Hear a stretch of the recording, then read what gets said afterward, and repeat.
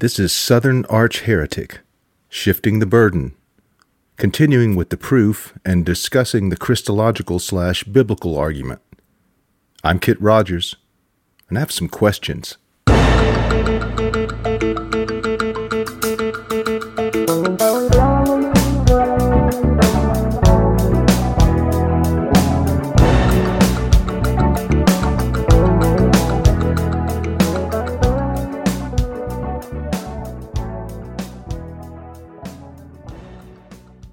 The Christological argument is elementary at its core. If some of the claims made about Jesus are true, then God exists. Sounds simple enough. I think it's fair to state that any biblical argument can be subsumed by the Christological argument. Maybe not in all ways, but in order to accept the Christological argument, you must accept that the collected books and letters of the New Testament, and therefore the rest of the Bible, are reliable, authentic, or better yet, authenticatable sources. Objection. Before we get to the argument, I'd like to raise an objection based upon the lack of reliability. I object to any evidence being presented to the jury that is based upon, relies upon, or is directly stated or quoted from the New Testament or the Bible in general, Old and New Testament. Based upon the lack of reliability and authentication, as well as its lack of probative value when balanced with the substantial risk of prejudice it presents. I briefly addressed hearsay and relevant evidence in a prior episode. It's hard to argue that the Bible is not relevant to Christology, but is it reliable evidence? Of course not, and I feel confident in stating that it is definitely hearsay. Because this is a legal objection, which requires argument related to the admissibility of possible evidence, it's one that's taken up outside the presence of the jury. The admissibility of evidence is a ruling made by the presiding judge based upon the rules and precedent established by case law.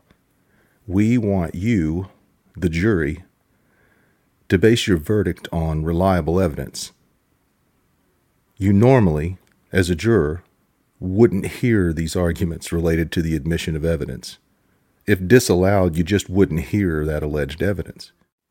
But I've made the unilateral decision to allow this particular jury to stay in the courtroom. It's my imaginary courtroom after all. So, what are my objections and to what rule are they pursuant? I'm glad you asked. I've already conceded that the Bible is relevant to Christology, not only relevant but downright necessary. What about hearsay? Are the passages in the letters and books of the Bible statements made by an out-of-court declarant that are being offered into evidence to prove the truth of those statements? The answer is undeniably yes. I propose that it is fair to state that the passages found in the Bible qualify as hearsay. But that doesn't necessarily prevent those passages or the Bible in general from being admissible. There are some hearsay exceptions. Let's explore those and see how they apply. This is going to get a little bit tedious, so stay with me.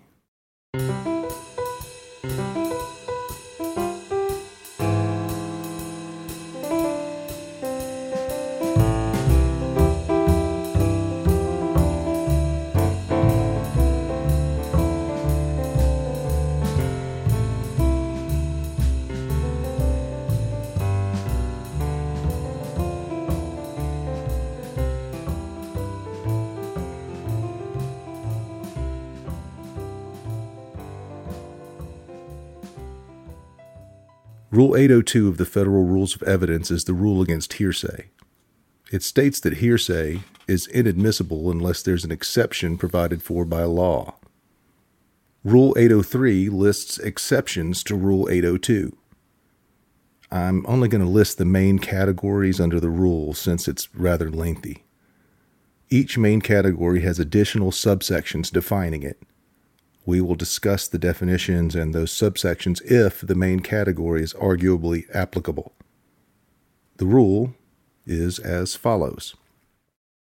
Rule 803 Exceptions to the rule against hearsay states that the following are not excluded by the rule against hearsay regardless of whether the declarant is available as a witness.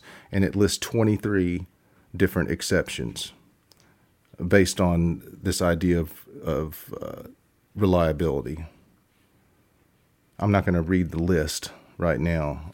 Number 24 is actually one that was transferred to another rule, which is Rule 807, and it's the residual exception. I'm going to read that partially because what is required under it. It requires the statement is supported by sufficient guarantees of trustworthiness after considering the totality of the circumstances under which it was made, and evidence, if any, corroborating the statement.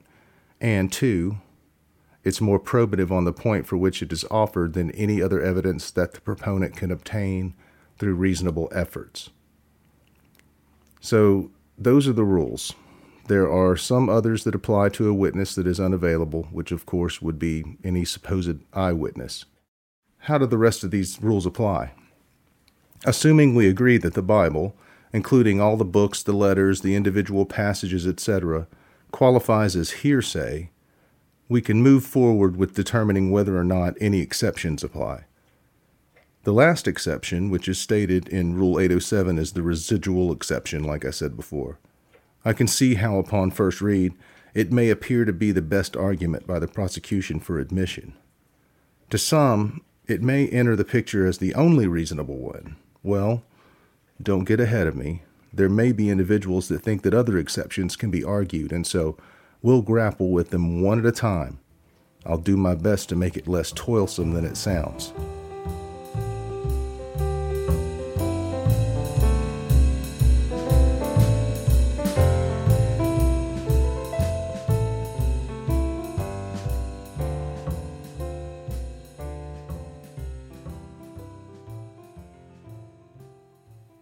Here we go. Number 1, present sense impressions. A statement describing or explaining an event or condition made while or immediately after the declarant perceived it. Yeah, so anyway, these two guys that came running out, like the one guy had on this light blue shirt, it was like this light blue, like Hawaiian shirt, I want to say, but they were both wearing masks. No, dude, it was like purple. He was wearing a purple shirt, man, and he had on a hat. No, dude, it had like totally a blue Hawaiian shirt. I'm talking about the first guy, man. The first guy had a totally like a blue Hawaiian shirt. No, I'm talking about the red, the dude had, yeah, it was purple. No, man, anyway, so they come busting out, and it was the coolest shit I ever saw, man. And then they jumped into this car. It was this gray Nissan. I think it was like a Nissan Hyundai. But it was this, little two-door job, and then they took off. What? No, man, not out of the bank, dude. No, shit. Out of the laundromat. What are you talking about? Is there any portion of the Bible that qualifies as admissible hearsay pursuant to this exception? It's probably best for argument's sake to apply our analysis to the New Testament writings since we're searching for evidence of Jesus. The Christological argument is completely dependent upon the New Testament being accepted as mostly accurate historical accounts written by the authors whose names accompany the writings. Most New Testament scholars agree that the oldest of the Gospels, or the oldest written account of which we are aware and have in our possession regarding the life story of Jesus, is the Gospel of Mark. It is also accepted that this Gospel was written around the years 69 to 70 A.D. This is important because Jesus of Nazareth, if the man existed, entered Jerusalem, was prosecuted, and given the death penalty pursuant to the law. Incidentally, I suppose he would have been an indigent defendant, and, if in our system today, could have possibly been a client of mine. He should have asked for a lawyer. He died sometime between 29 AD and 33 AD. Was the writer of the Gospel of Mark an eyewitness to the life and death of the man Jesus of Nazareth? I think most scholars would say probably not.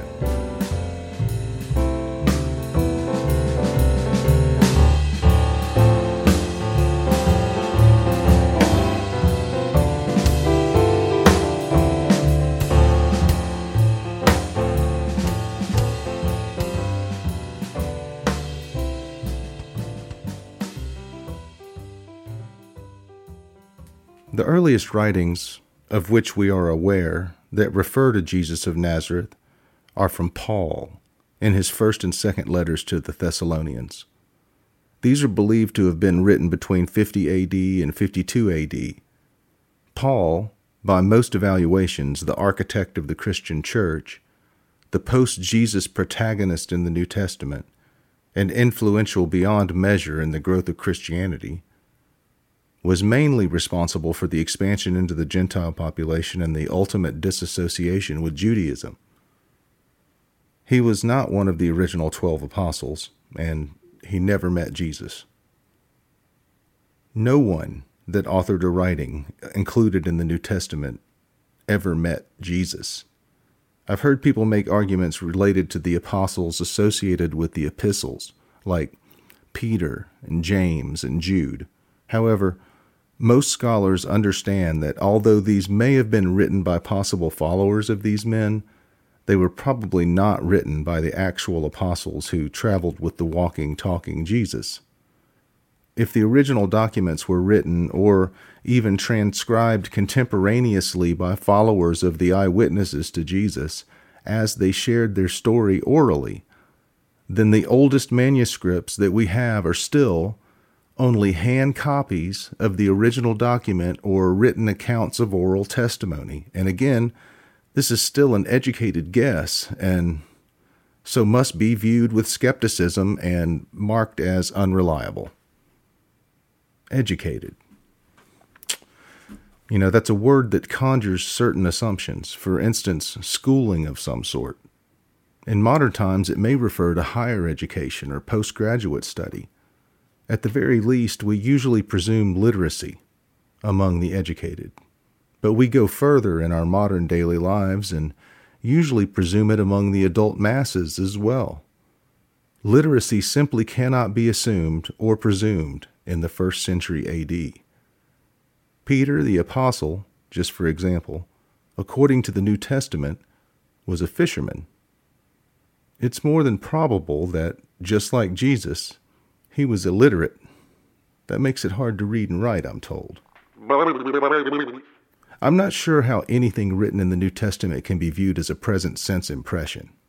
Referring to the above definition, any statement made in the New Testament that is describing or explaining an event or condition involving the living human being Jesus is not being made while or immediately after the declarant has perceived it, because the declarant most likely never perceived it. And even if you want to give the believers the benefit of the doubt, which you aren't supposed to do, by the way, regarding the authors of the letters and the epistles in the New Testament and their physical contact with the man Jesus of Nazareth, they definitely didn't write about it while or immediately after they perceived it. This exception just does not apply. Remember, a judge would be making this determination based purely on the rules and law.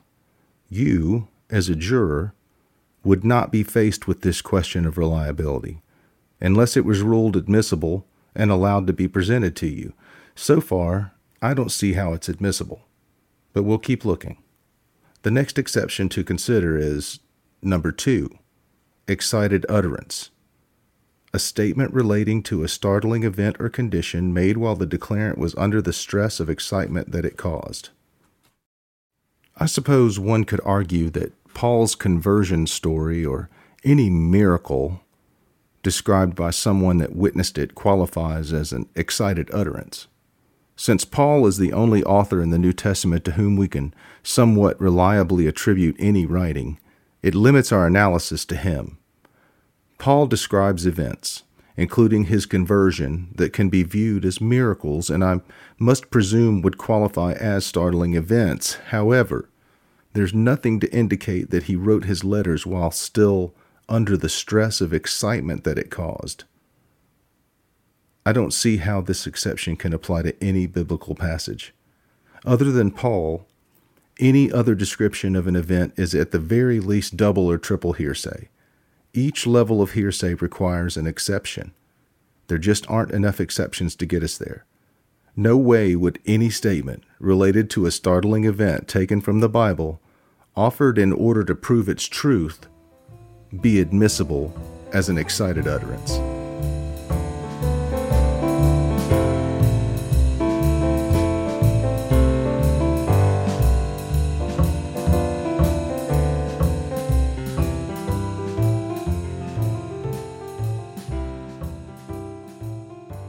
There are other reasons to object to admission of any alleged statement of Paul.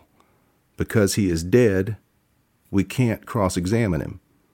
His alleged statements are not made under oath, and so I object to any alleged statement of Paul in that it would be a violation of the Confrontation Clause. The defendants have a right to confront the witnesses. It's also important to understand that we don't have any original copies of Paul's letters. There are many who argue that a few of the letters were written by someone else, possibly by followers of Paul writing in his style, which was common. The letter to Titus and the 2 letters to Timothy are often called into question. It can easily be argued, and is, that none of the letters can be attributed to Paul. Even if they could, we're still basing any statement from the writings on copies and translations literally handwritten by someone else. We just don't have any way of reliably proving that the copies and translations that we possess are accurately transcribed copies and translations of letters written by Saul of Tarsus, also known as Paul. Nothing in the Bible can be authenticated. It's not transcribed testimony of a witness under oath. I'm sorry to those who claim it as the infallible Word of God. I guess you've never actually read it, or at least not start to finish. It's a mess, and not very advanced writing for allegedly the most advanced being. It's almost as if the Word of God, infallible as it is, reflects the language ability and thoughts of the many different Iron and Bronze Age authors at the time of the composition. I guess God didn't know much about science or any details about the functioning of the earth and sun yet. Seems odd, since he created it. I guess he loved us so much that he thought lying to us and then creating rules so that the lie perpetuates and can't be questioned was a great way to enhance our lives and make us better. Was it a test? Why so many tests? Why intentionally send us down the path of ignorance? The answer's right there in the earliest portions of the first book of the Bible, Genesis. Right after we learn that God created the universe, we learn that he created a man and a woman and placed them in a garden, giving them dominion over everything in the garden. But he had one rule. Don't eat that delicious-looking fruit from that very intriguing and temptingly gorgeous tree that I have intentionally created to stand out from the rest. In fact, I've pointed it out to you just so you can't miss it. I like to call it the tree of the knowledge of good and evil. So as you can see, not that important or interesting. Anyway, stay the hell away from it. God told Adam that they would surely die if they ate the fruit of that tree. So that, I guess, was the first lie. Because, spoiler alert, the fruit didn't kill them. But it probably scared the hell out of them. I know the argument can be made that God meant that Adam and Eve would no longer be immortal. But they didn't lose their immortality as a result of eating that fruit. There's also the tree of life, to which God forbade Adam access after his eyes were opened to the knowledge of good and evil, including placing an angel to guard it. God blocked his human creation from that immortality fruit just so Adam would not become his equal. He freely admits it. God does this in order to maintain power and authority. He specifically withholds immortality from Adam and Eve because they've been enlightened and they understand the difference between good and evil. Is that all God has going for him?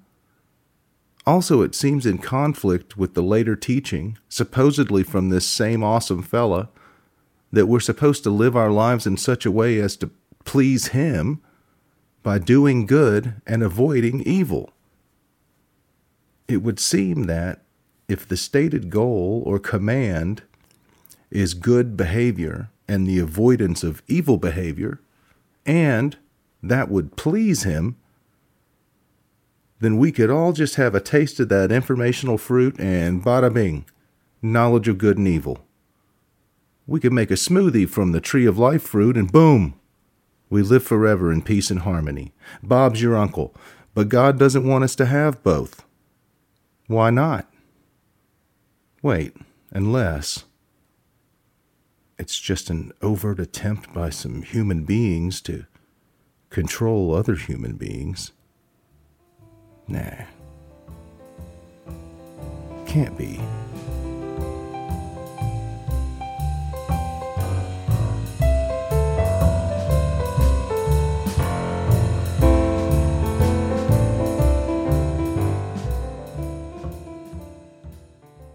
So what's the lesson supposed to be for Adam and Eve, or the rest of us, for that matter? Don't you dare be curious? Just do what you were told? What was the terrible result? What did God view as the one thing he just couldn't tolerate if humans are going to live in paradise? Well, inquiry. Because inquiry leads to knowledge and wisdom. The forbidden fruit of the tree of the knowledge of good and evil basically opened Adam's and Eve's eyes to the reality and truth of their own situation. That damn serpent just had to be so persuasive.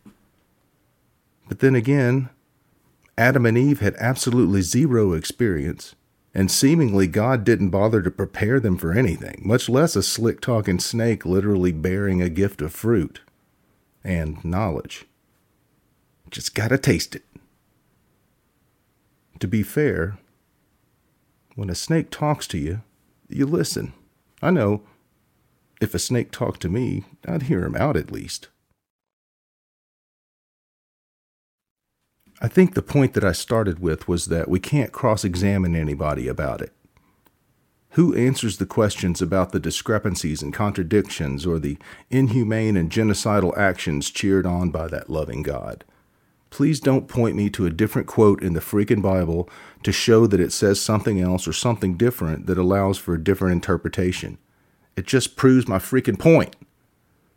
If God wants us to know shit, including that he exists, and that we should unconditionally love that which we fear, him, which seems cruel and abusive, doesn't it? Why be so damn secretive and confusing? Is he playing hard to get? Seems like he doesn't want us to know, or maybe that's what the humans that claim direct contact with him need us to believe. The owners of the secrets that you need are always seeking control. They first must convince you that you need those secrets, usually by convincing you that you are flawed in some way, and that they possess that esoteric knowledge, that secret knowledge, that will fix you and change your life, or afterlife, for the better. That's the difference between them and me. I'll never promise you any result. I always tell my clients that a lawyer that promises a result is an unethical liar and shouldn't be trusted. All I can promise is my best effort and honesty, or as I usually put it, I promise I won't blow smoke up your ass. My job is to tell you the truth and advise you based upon whether or not I believe the prosecutors have evidence to convince a jury to vote in their favor, and whether or not I believe I can make a convincing argument for the defense, and then sometimes to make a convincing argument when one isn't apparent. It's that simple. I don't possess any knowledge that isn't available to anyone else who seeks it out. And I mean at a library, bookstore, or online, not metaphysically.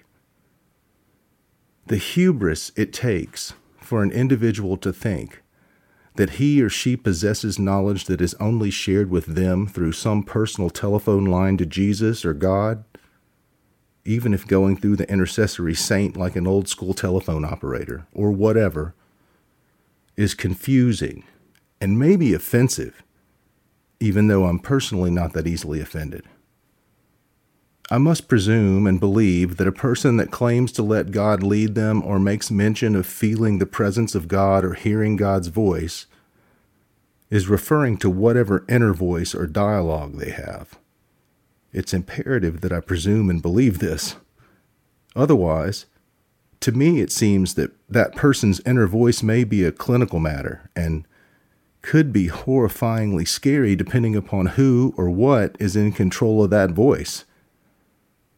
Normally, hearing voices that instruct you, and more importantly, the belief that you must follow those instructions, is diagnosed as possible schizophrenia or some other dissociative psychological disorder. The threatening fact that an ordinary person, rational in almost every other aspect of life, can be convinced and have faith in the prospect that knowledge or wisdom can just be revealed to him or her, or maybe even more dangerously, someone else, by an intercessory spirit source with literally no study or inquiry, is confounding. That an educated, reasonably rational person can honestly believe that faith and properly worded wishes are the key to that silent, secretive source is infuriating to me, to say the least. Nothing in the Bible qualifies as an excited utterance, even if it could be authenticated on some level. Every word in the Bible, New and Old Testament, is admittedly, in the book itself, written after the fact and not contemporaneously with any of the stories told. If we can accept that any declaration or statement offered from the Bible is being offered for its truth, and that those declarations or statements are being attributed to a particular declarant or witness, then it is incumbent upon us and the burden of the party that claims the truth of these statements to prove that they are actually attributable to the declarant or witness. Since we have no original manuscripts for any portion of the Bible, it seems like a waste of time to go through each hearsay exception. Can we accept that? Obviously, I'm discounting any of the writer's references to feeling the presence of God, etc. The same arguments apply, but it seems unnecessary to address whether or not writings concerning how someone else may or may not have felt are unreliable and inadmissible. With that being said, I believe I will try and speed through the remaining exceptions unless we hit a snag. 3. Then existing mental, emotional, or physical condition. 4. Statement made for medical diagnosis or treatment. Nope. And nope. 5. Recorded recollection. I feel like maybe I should address this one just to eliminate any confusion. This exception is one that only applies if it is a record that was made or adopted when the matter was fresh in the witness's head. It accurately reflects the witness's knowledge and is related to a matter that the witness cannot recall well enough to testify fully and accurately. It can be read into evidence if admitted, but only can be an exhibit if offered by the opposing party. The same arguments apply to this exception, so nope. 6. Records of irregularly conducted activity. Nope. 7. Absence of a record of irregularly conducted activity. Now this one's interesting only in that it seems like it may be relevant to the non-believers in order to present evidence related to the absence of any record of Jesus in any Roman archives or documentation, which was voluminous and regularly kept. We won't go there yet. 8. Public records. 9. Public records of vital statistics. Nope and nope. 10. Absence of a public record. Same argument as Rule 7. I don't want to repeat myself regarding possible usage by the defense. What applies to number 7 can be argued for number 10. Number 11. Records of religious organizations concerning personal or family history. Nothing in the Bible is a regularly kept record of a religious organization. Just thought that needed to be clarified. This exception addresses contemporaneous records kept regarding birth, death, religious ceremonies, and family records kept in the usual course by a church.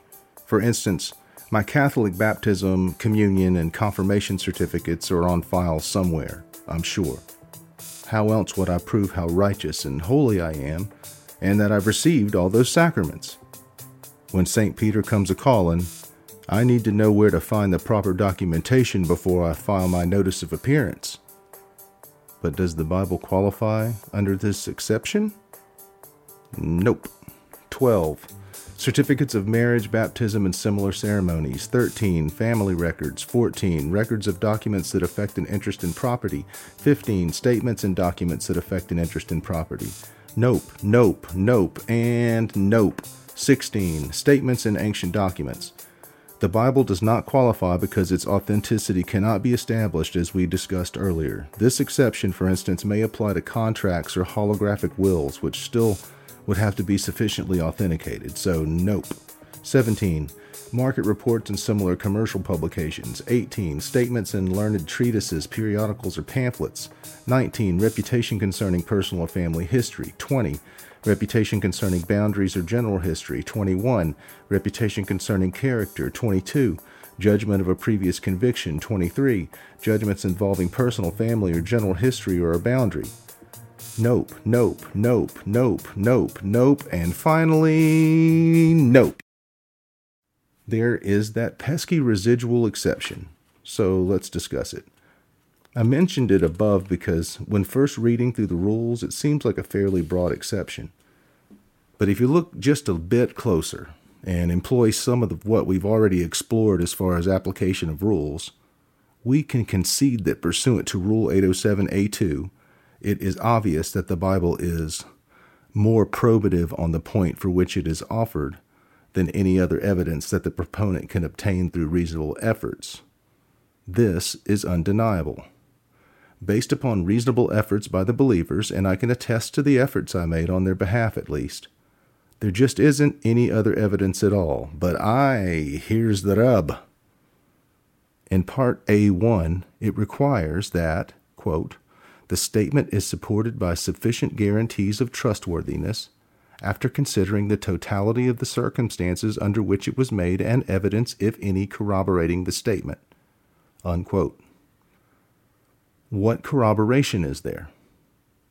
What evidence can be considered in the totality of the circumstances under which it was made in order to support the guarantee of trustworthiness? Oh yeah, none.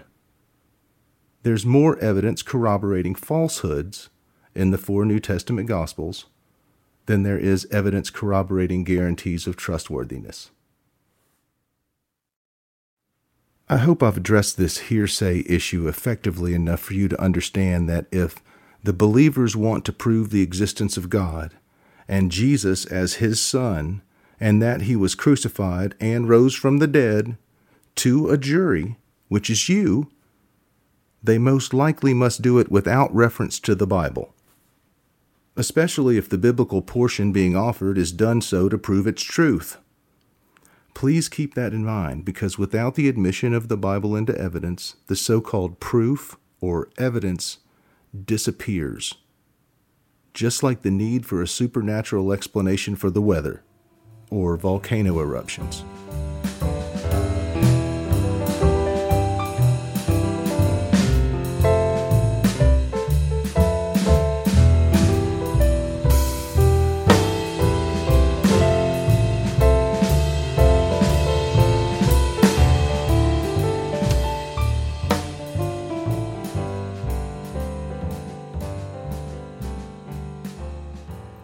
I don't believe we even get past the probable cause finding for the existence of Jesus without the New Testament. There just isn't any other source. Jesus is mentioned by the Jewish historian Josephus, but only in passing, and he's really referring to James, the alleged brother of Jesus, and the cult associated with him. It's also important to note that even Josephus's Antiquities of the Jews, one of the believers' sources of non-biblical evidence, was written around 93 to 94 AD, This is still 60 years after the alleged crucifixion of Jesus, which means we can assume Josephus didn't actually encounter Jesus or any other individual that did. The other non-biblical reference used when arguing the historical existence of Jesus is annals written by the Roman historian and senator Tacitus. But this was written around 116 AD, almost a century after Jesus' alleged crucifixion. Today, we can't even agree on whether or not photos and videos taken of modern events, even if we were there, are trustworthy and accurate accounts. Two people can see the same exact image and see completely different things, depending upon their perspective and predisposition. How in the hell is a document written many years after a particular event, the birth of Jesus, for instance, by someone that could not possibly have witnessed the event, or even met anyone who did actually witness the event, reliable proof of that event's occurrence? It's not. And I can't believe I feel the need to explain that any further, but here I go. To my kids, the 1970s seems like ancient history. It is probably difficult for them to picture a world before cell phones, much less computers. Think about how differently people viewed the world in 1970 compared to how they view the world in 2023, for instance. How many different versions of the Jesus story were floating around by the time Josephus or Tacitus mentioned Jesus? It is a similar passage of time between the crucifixion and their writings, around a half a century to a century. I'm not sure why some folks think that people writing with primitive tools and using a more primitive form of human language and technique of storytelling were more accurate in their recollection and retelling than we would be now. I wish I understood it. Did you ever play the Pass the Secret game in class when you were young? It goes by different names, but basically the teacher would whisper a few sentences to the first student, and then that student would whisper it to the next, and on, until it made its way around the room. Did the content at the end of the line ever match the content at the beginning? And remember that no child, at least in my experience, within that classroom had a stated or hidden agenda or a higher calling that would lead them to obfuscate or intentionally change the facts in any way. I'll let you ponder that for a little while. Next, we play Duck, Duck, Goose. Love ya. Mean it.